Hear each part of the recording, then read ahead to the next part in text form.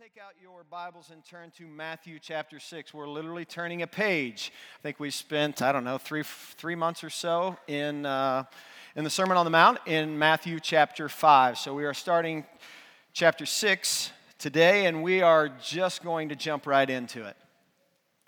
Be careful not to practice your righteousness in front of others to be seen by them. If you do, you will have no reward from your Father in heaven. So when you give to the needy, do not announce it with trumpets, as the hypocrites do in the synagogues and on the streets, to be honored by others.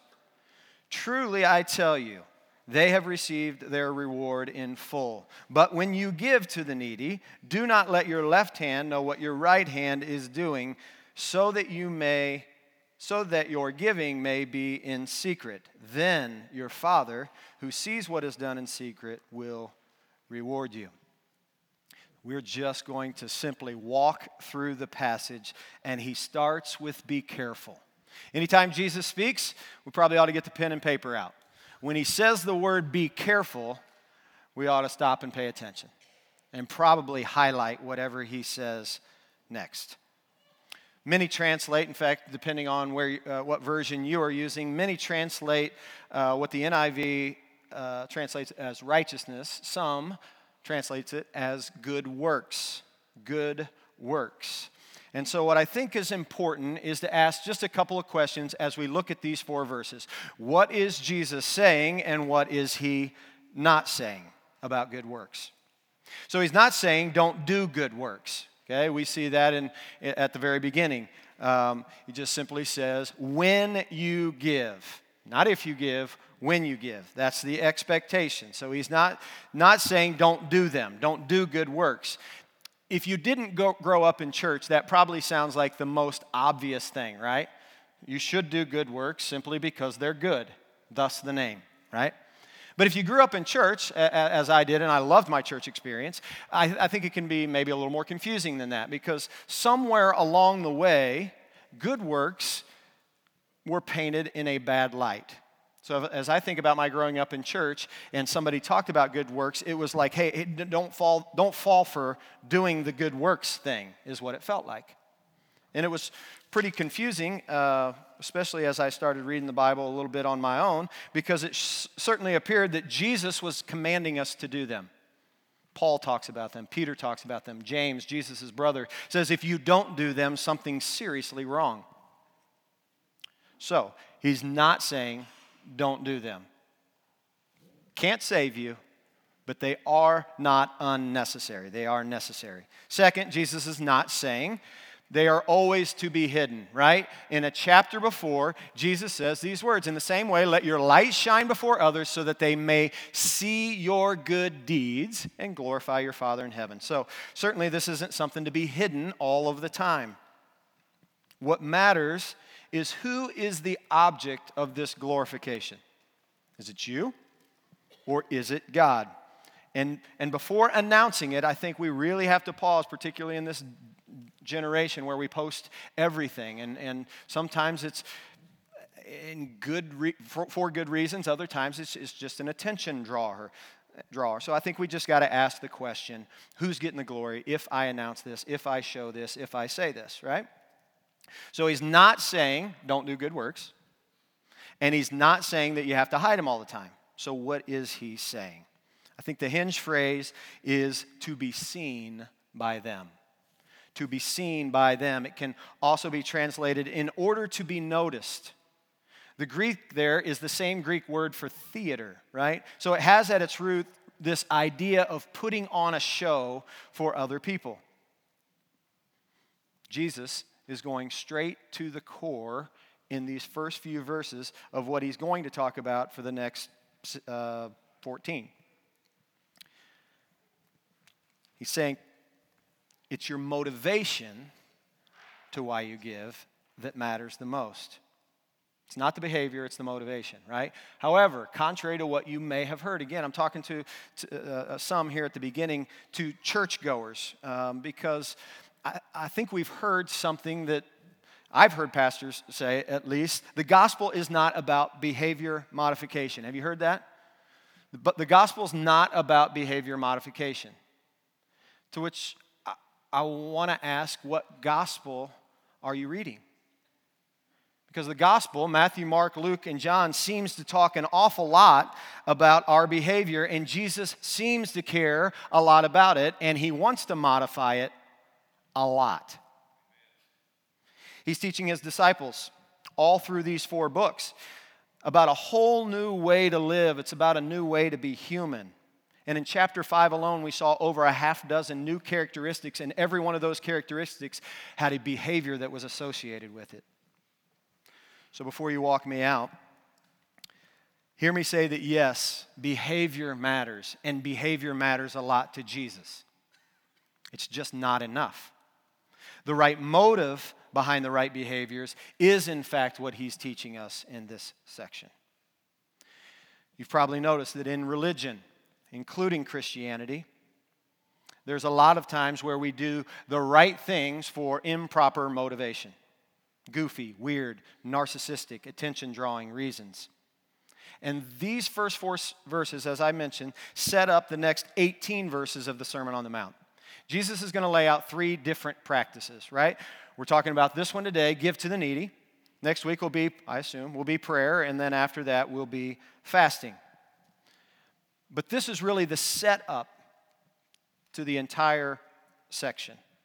Every generation has its core practices, right? And I think in 2020, we could probably say our core practices, well, think about it first before I tell you what mine are. What would yours be? If you had 3 core practices for Jesus followers, for Christians, what would they be? I went with Bible reading, prayer, and going to church. That last one may be debatable. You might say tithing or something else. But I think those are kind of 3 that we would talk about. Now, in Jesus' day, there was no Bible to read, right? You would go to synagogue, there'd be one there, and you would try to memorize it, right? And the most important part hadn't even been written yet. So that one wasn't all that pertinent in Jesus' day. And then going to church or going to synagogue was like going to the church, the government offices, the community center, justice center, worship center, all wrapped up in one. So that one really wasn't that pertinent either. But these 3 things are all over rabbinic teaching. And Jesus, in this section, is talking about the danger of hypocrisy in these 3 things. Just doing these 3 things so that mom and dad and people in your community will believe that you're righteous. Jesus says, don't do these things are important to do. Don't do them to impress other people. So, give to the needy. It's one Greek word. I'm not even going to attempt it. You can play with it if you want to. But as I've read this week, it's kind of a slippery little word to translate into English. The King James Version translates it almgiving. Almgiving. That actually might be a little bit better for us to understand than just this idea of giving to the needy. Because yes, it involves money, but it's something much bigger than that. It can also be translated as acts of charity. Okay? So give to the needy, almsgiving, acts of charity, all flow out of the same word. So yes, it involves the tithe. If you were worried if I was going to preach about tithing today, relax, I'm not going to. A tithe is just really the starting gate of what we're talking about today. It's like the minimum entrance requirement. That's not what we're talking about. We're talking about, yes, giving, but also maybe taking in an orphan, right? Or what we might say a foster child today. Or to them, it might also involve taking in a stranger that we might identify as a refugee or a refugee family. Or buying a goat for somebody, a family in need. And today that might be us buying a car for somebody who is in need, right? This almsgiving is financial, but it's also emotional, deeply relational, and it is going to take time. And we're going to do all of that for the good of those who need it. So it's really a lot more like what you and I call social justice today. Social justice is not a modern creation. It's been around since the very beginning of the nation of Israel. It's at the heart of the Jewish tradition, right? In fact, it was such a part that the Hebrew word for this, tzedakah, I can't say that one, tzedakah, it means righteousness and almsgiving. Same word for both. So to give alms was to be righteous, and to be righteous is to give alms. They were implicitly linked together for the Hebrew. Now, I don't know if you knew this, but after AD 70, after the fall of the temple, Judaism had to basically reinvent itself because the temple, which was at the heart of this sacrificial system, was no more. There was no more priesthood, no more sacrificial system, which made it very difficult to live out the Torah, the first 5 books of the Bible. So in this revamp, giving to the needy really replaced the sacrificial system as a way to make atonement. So instead of going to the temple with your sheep to sacrifice it, you would maybe pick up some groceries or again, like I said, donate a goat to a family who is in need. Maybe you would volunteer a day with the needy, and that, in fact, for them was like the sacrificial system. But generosity was so embedded at this time when Jesus was teaching that they actually had to come up with a rule that said you can only give X amount of your money because we don't want you to become poor by giving to the poor. Interesting. But it was so deeply embedded that it wasn't a question of whether to give or not to give. That could be a question maybe for us that we have to wrestle with today. But that's not what Jesus is dealing with here. Jesus is talking about motive, and he lays out 2 potential motives, right? A positive and a negative. Let's start with the negative. It says, do not announce it with trumpets. Now, there's some dialogue, but very few people actually believe that somebody go, and then they would give, right?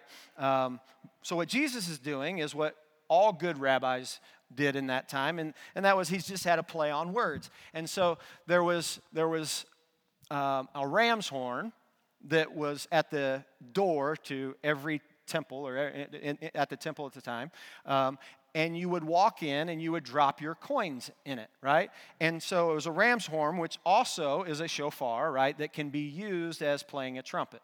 So I think what they were talking about is just that when you walked in, you didn't go,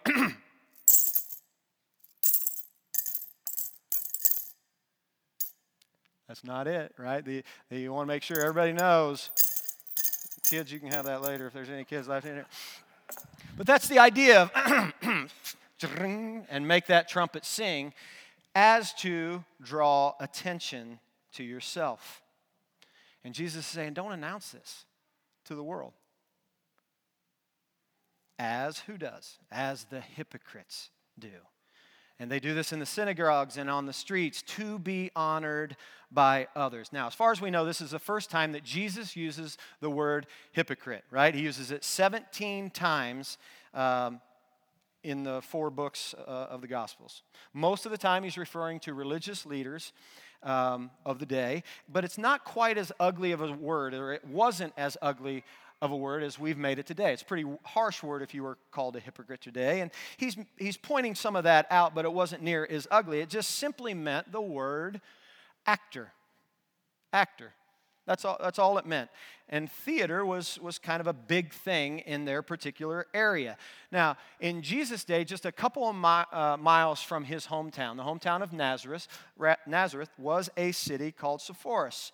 And they had an amphitheater there that was the center of attention. Looked a little bit like that. In fact, it doesn't look a little bit like that. It looks exactly like that. It was probably in better condition at the time. But everyone knew what it was to be an actor, right? And Jesus is called a tekton. And that's often translated as a carpenter, and we see these images of Jesus, cutting the saw or sanding, and as Jonathan has taught us many times, it's just likely not accurate. There wasn't a whole lot of lumber, there weren't a lot of trees, so the word is really more construction worker or stonemason. So what, right? So what? Well, it's because scholars believe that this very theater, made of stone, just a couple of miles away from where Jesus grew up, he and his dad likely, as construction workers, worked in the town of Sepphoris, and maybe even on this very amphitheater. So all that to just simply say, this is a very common word. Actors, not maybe unlike today, were kind of put up on a pedestal. They were looked up to, and so everyone was familiar with the word, which is just one who puts on the show for the delight of others. one who puts on a show for the delight of others. And Jesus is simply saying, don't do that. Don't do that. He says, truly, I tell you, they have received their reward in full. Jesus is saying that if you give to the needy, if you participate in social justice, just for human applause, then you'll get it, but that's it, right? You'll get the pat on the back, you might get the hand clap, the plaque on the door, you might get a comment on your Instagram or Facebook feed, but that's it. That's the only applause, that's the only celebration you're going to get. Verse 3, but when you give to the needy, do not let your left hand know what your right hand is doing. Anyone struggle with that verse? What in the world does that mean? I mean, are you supposed to look this way, write the check? I don't know, but I think it relates to Mr. Miyagi. So, Karate Kid and Ralph Macchio, not Jaden Smith, okay? I think teaches us a lot about it. So what's he teaching him right here? Wax on. Wax on, wax off. And he's telling him to snap it in, right? Breathe in, breathe out. Being very intentional. And then he goes on to sand the floor and paint the house or paint the fence or whatever, right? And Ralph's just getting frustrated. He's like, what am I doing here? But then one of my favorite scenes in the whole movie is he's wax on, wax off, sand the floor, right? And he's blocking all of those things, right? So he had been trained how to do all this stuff in such a way that the right hand really didn't know what the left hand was doing. I watched Trent and Lucas and others come up and play on the drums, and they're doing all this different thing. They can't be thinking about this hand goes here, then this hand goes here. They just do it. They've practiced so long that it's become a habit. That's what it means to live in such a way that good works just naturally flow, right? That's the kind of people who don't know what their left hand is doing. They've been so transformed by their walk with God that it has transformed their character. And that's what we're trying to do. We're just at Skyline trying to be a learning family who just naturally goes around and does Jesus things without thinking much about it or thinking much of it. Then your Father who sees what is done in secret will, in fact, reward you. So what's interesting is that Jesus is not down on doing something to get a reward. I don't know that that would have hit me before studying yesterday. He's not down on us working for a reward. That doesn't seem altruistic, right? And so as I was looking at some different things yesterday, you know how you chase rabbits on the internet, I ended up on a Zen proverb. And here's what the Zen proverb said. There are only two things that matter when it comes to doing good unto others. You doing the good deed and another person benefiting from that good deed.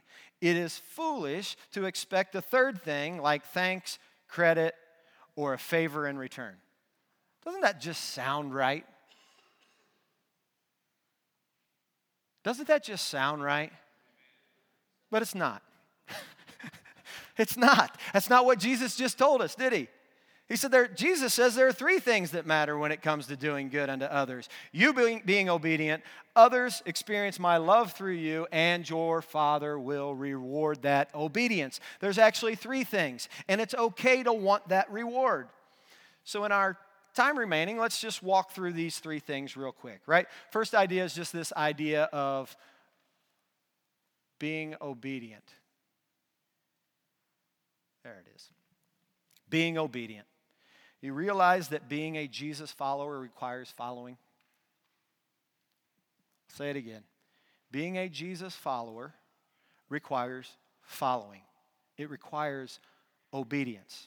And in order to be obedient, you have to learn what it is that we're supposed to do, right? Make sense? And in order for us to learn what we're supposed to do, someone has to teach us.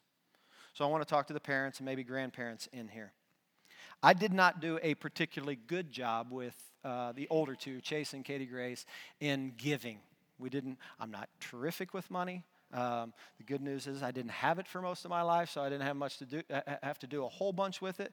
But I did not teach them very well. In fact, I've probably learned more from Kirk Humphreys than I, and just them talking about what he taught the family, than I've certainly done in my own family. But think about this.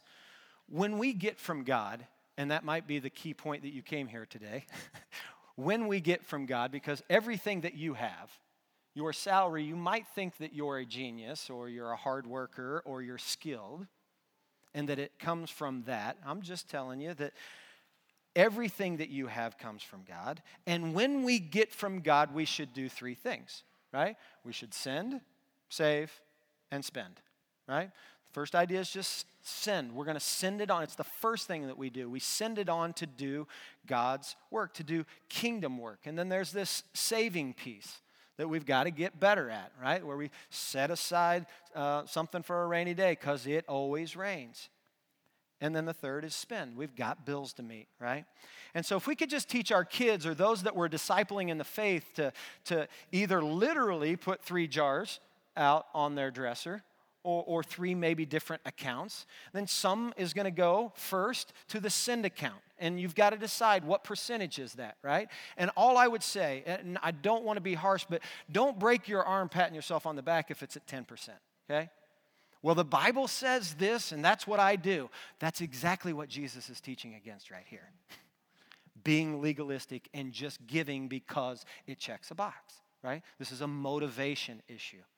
Right? So whether it's 33% in each one, and I know you may be thinking, there's no way I could live off of 33%. But if you did, if your kids learned how to live off of 33%, do you think their story might be a little different? Their legacy might be?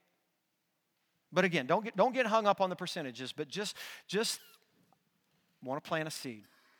The 10% was the start for the Jew, right? And I think for the Christ follower as well. And then when you start adding up all the different offerings, the thanks offering, the fruit offering, the grain offering, the don't glean, don't go over the field twice, and leave the edges, right, so that the poor can come in. There's no question. We're talking about 30, 40, 50, 60%. It appears that God wanted to go out to his work, okay? Don't get hung up on where that percentage is. The point is just for us all to stretch from a motivation standpoint of just being able to release. It's all his anyways. It becomes somebody else's as soon as we spend it, and it'll all be somebody else's when we die. Second thing. So the second thing we see is others experience a gift from God the Father. Okay? Others, there's a second reason why we give to the needy is because they experience a gift. They experience the Father's love, right? So I did online ordering. I'm not new at this, like I've only done it a year or two, but I'm getting more addicted to it. So I used to start shopping for Christmas on Christmas Eve, and it helped narrow down the number of options. But I got started early this year and ordered some things from Amazon. But then I'm watching as you can follow where they're at, and they get to a certain place in Oklahoma City, and then it just stalls. I'm like, what in the world is going on?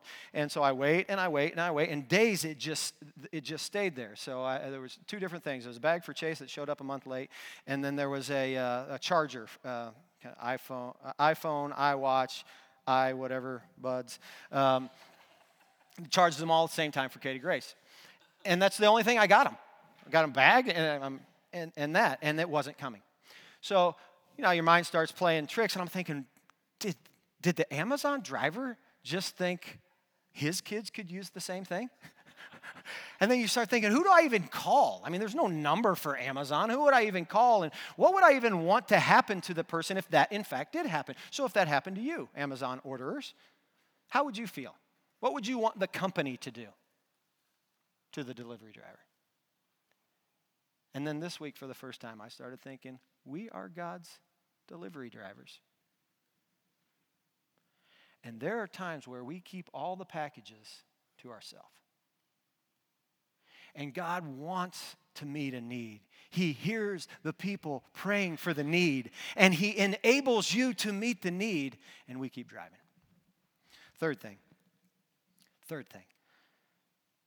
The Father will reward you. You should do this. You should give to the needy. You should give alms. You should do acts of charity because the Father's watching and He wants to reward you.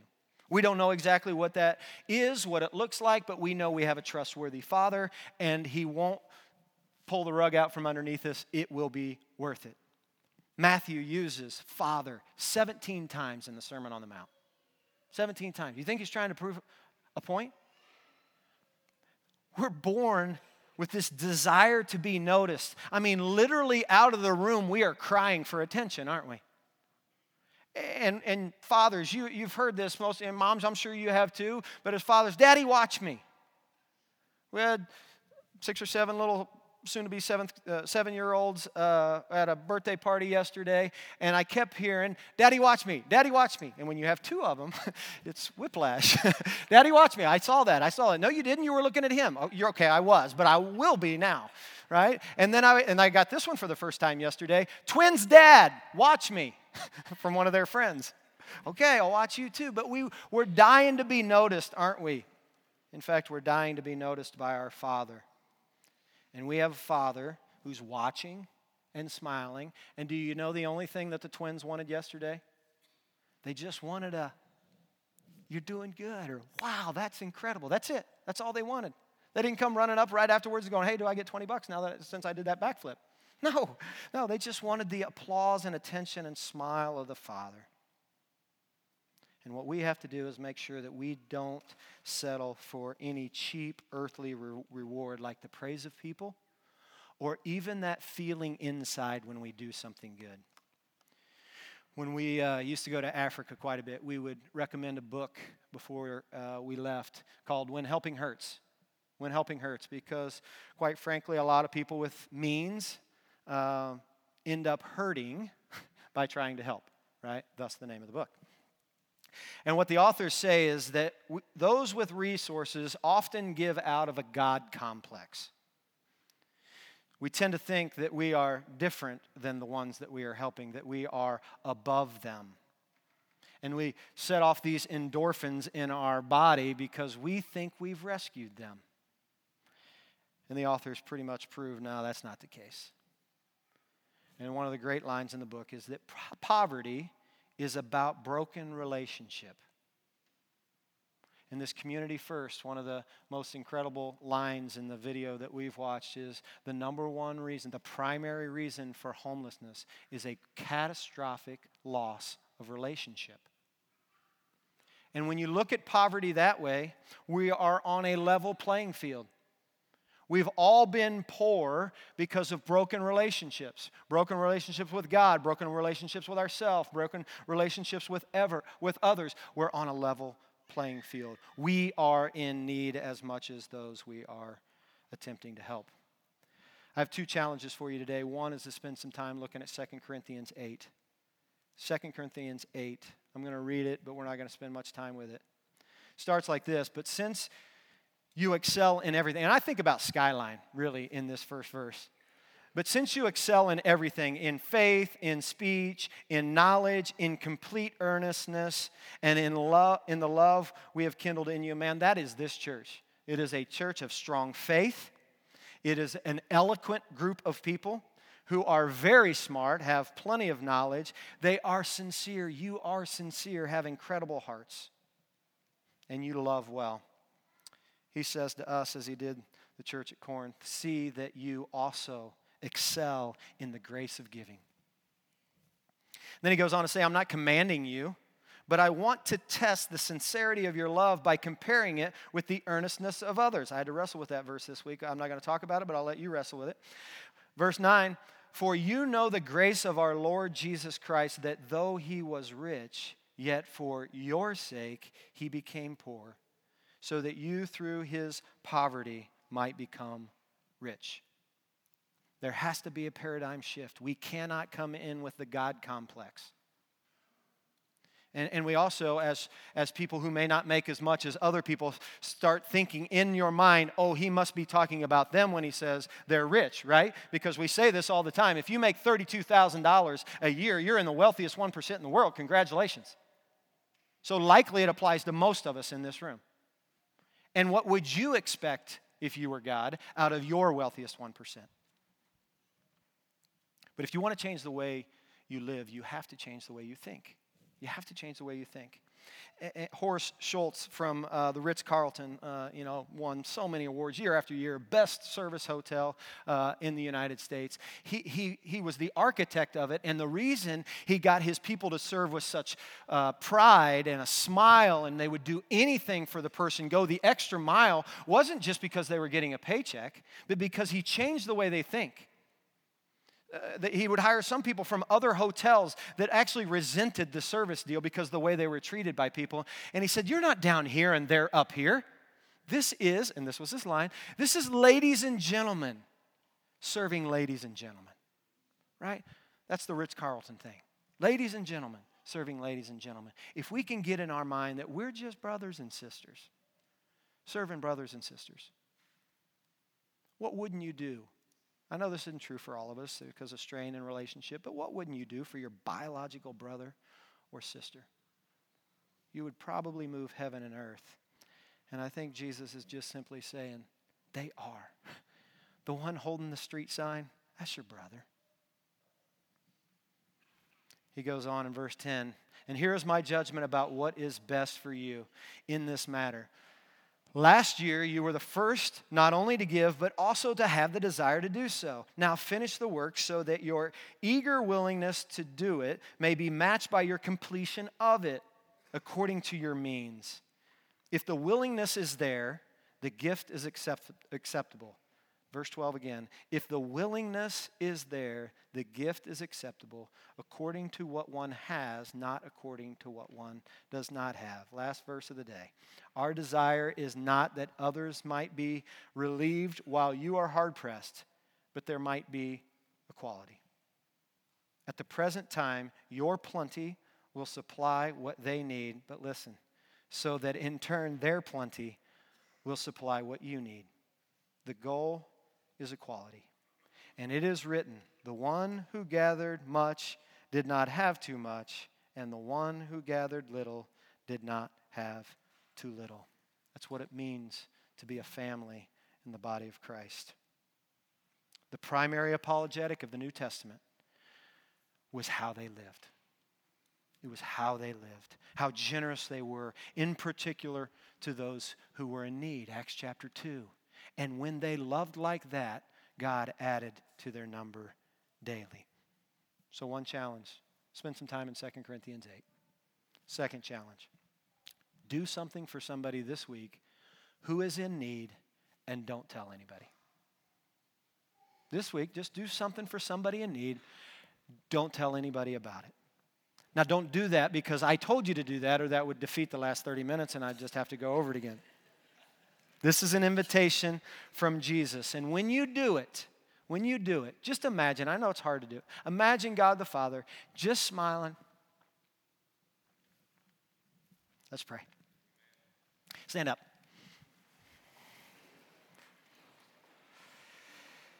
Father, thank you for all of the blessings that you spoil us with and we get to enjoy. Father, what we're asking for today is that you would just speak to us. Give us a sense of balance. Let us not get hung up on percentages, but would you just open up our willingness a little bit more this week? Would you give us your kind of goggles that notices the people that are in need? Would you allow us to come across their path? Father, maybe sometime this week, would you give us the privilege of being the answer to the prayer of another person? Everything that we have is yours. Spend it as you wish. In Jesus' name, amen.